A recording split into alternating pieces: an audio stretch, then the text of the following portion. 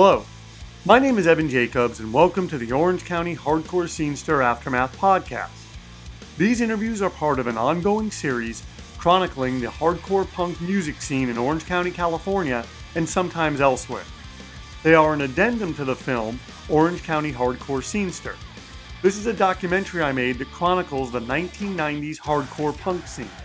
You can stream Orange County Hardcore Scenester on Vimeo. For $2 a month, you can watch every Anademia film by subscribing to Anademia Films Unlimited on Vimeo. Links for all this stuff are in each episode description.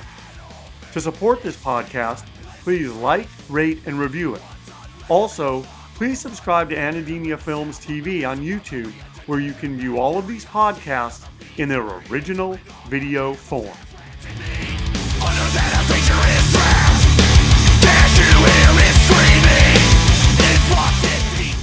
So Dan, how did, for the second time, well here, let's talk about that first, because I'm gonna go with. Are we gonna explain to people why there's a mic in my mouth? Well, no, I'm gonna go with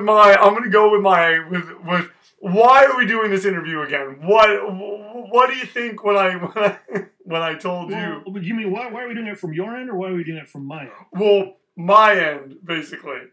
And then we can also explain. This is the 17th or 18th time that you've attempted to interview me about the 411 This Isn't Me record. Yes. I give us a 50-50 chance of pulling it off this time. From my end, this is a mic test, which is why I'm worried more about the audio than the visual, and I have a giant black booger hanging in front of my face. How did 411 come together?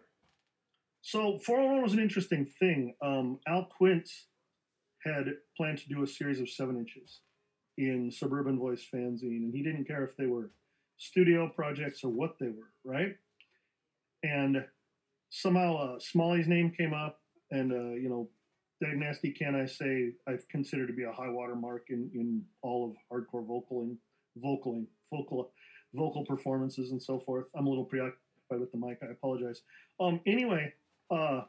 And so I immediately started thinking, who could do sort of a Dag Nasty type sounding, maybe with a little more attack or a little more of a sort of a DIY rawness to it type thing, and give me a couple songs quick that I could then submit to Dave and see if he would want to duet any of them with me, and I could snatch up this opportunity to have a 7-inch in Suburban Voice. I didn't want to do it with Carrie Nation, who had plenty of access to putting out our own stuff, and I didn't, No for an Answer was a thing of the past. So it was intended as a project, but when I heard the songs that Kevin Murphy got, that was who I ended up going to, I liked them so much. I was like, no, this needs to be a band, and Dave can do some backing vocals. I'm not gonna duet this or split this with him. I want to build from this. Given that Kevin Murphy had played drums in Head First, how'd you know that he could play guitar? I think I saw him messing around on it somewhere and realized that's kind of an untapped resource there. But I didn't know, like absolutely no, until I heard the cassette of those 2 songs. And what's interesting about this is I'm imagining Kevin watching this, right? And it could be that after 30 some odd years, I'm getting key elements of this wrong. Like I've come to realize that a lot of this retrospective stuff that we do, we end up telling the story as we remember it, and sometimes we're full of shit. But, this is how I remember it. It could have been that I was exposed to him on guitar in another way. It could have been that he had those songs and they fit my need rather than him creating it for him, but I really don't know. So where did you record that 7-inch? Was that done at West Beach? Yes, actually it was. Okay. And those first 2 songs, those homophobic Thoughts That Feed the Fire, they feel not rushed, but they feel just, there's an energy to them that I think that you would agree is there. Why do you feel that those songs have that energy? Is it because it was there's 2 different things. First off, there's an interesting parallel when you say that, because if you compare the No for an Answer 7-inch to the No for an Answer 12-inch, there's a similar weight gain and larding out that occurs between those 2 releases. And we always felt like the 411 LP came out sounding kind of bloated compared to the 7-inch. So I don't know whether that's this, young bands get in the studio and learn the toys and obsess about how to improve upon the first one, and actually in the end, 10 years later, they look at it and go, wow, we really shot ourselves in the foot. Or in the case of the 411 7-inch, West Beach was too entirely different buildings during that recording. 7-inch was recorded at the original spot. The 12-inch was recorded at the new one. 7-inch was engineered by and produced by Brett Gurewitz from Bad Religion. The second one in the new building was done by Donald Cameron, who was kind of their house guy. Was the first one done different buildings and different engineers, so they weren't going to sound the same.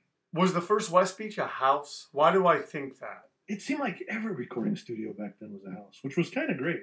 Radio Tokyo was a house. A lot of places were. Gotcha. And now look, and now we're doing this, and we're doing it from our houses. Yeah, me and my 8 chins and my microphone eye are just, DIY as all hell. All right. Could you have known when you recorded, when you did Face the Flag, that years later, we're looking like 1990, 1991, that's what you were writing about, the first war in Iraq, that, a decade later, we would be back in there again. And then, it's even more so now because you look at what's happening in Afghanistan and all that stuff. There's a lot of content on that album that translates alarmingly well, because anything that is about social and political mores and sort of the downside of society, you would hope would age out and become obsolete. And instead, most of that record has not. That said, Face the Flag, which is the song that you just mentioned in that question, I had just cleared the existing draft age at the time. I wasn't going to go if they reinstituted the draft. Both of the Stanton brothers would have. And I used to hang out with Josh and Scott Stanton every day. And I was horrified at the notion of them going over there basically to fight for oil. That song, it's still the same war, but people lost fear that war was going to involve the draft decades ago. So that song is standing in a slightly different space. Those homophobic, well, yeah, a little bit, don't ask, don't tell, went the way of the dodo. Same-sex marriage is still an ongoing fight in some places, which is horrifying to me.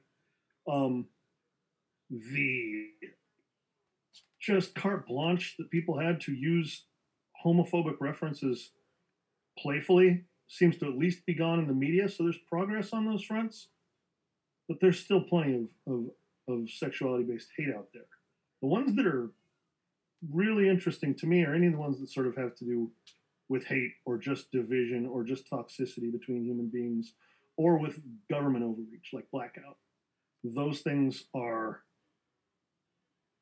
alarmingly relevant, even in the Biden administration. Not that Biden exactly trends left, but the 401 members were talking about actually playing together during Trump, because Trump could have been the frickin' cover of that record. That man's mindset and the mindset of the overwhelming majority of Trump voters were just alarmingly in sync with everything we hated.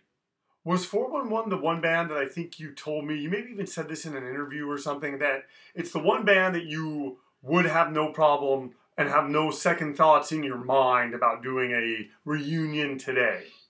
It's the band that, because I think it could have total and complete social relevance. Yeah, it's the only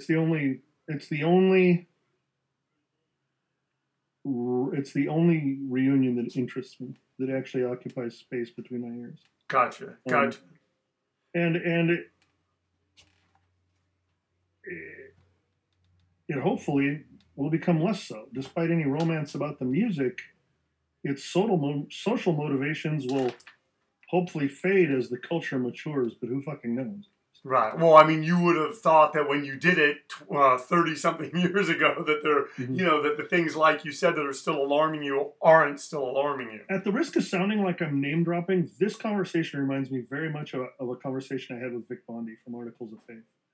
And what's interesting is while I'm talking to you, I'm feeling different than when the last time I talked to Mario about all this, which was when I talked to Mario.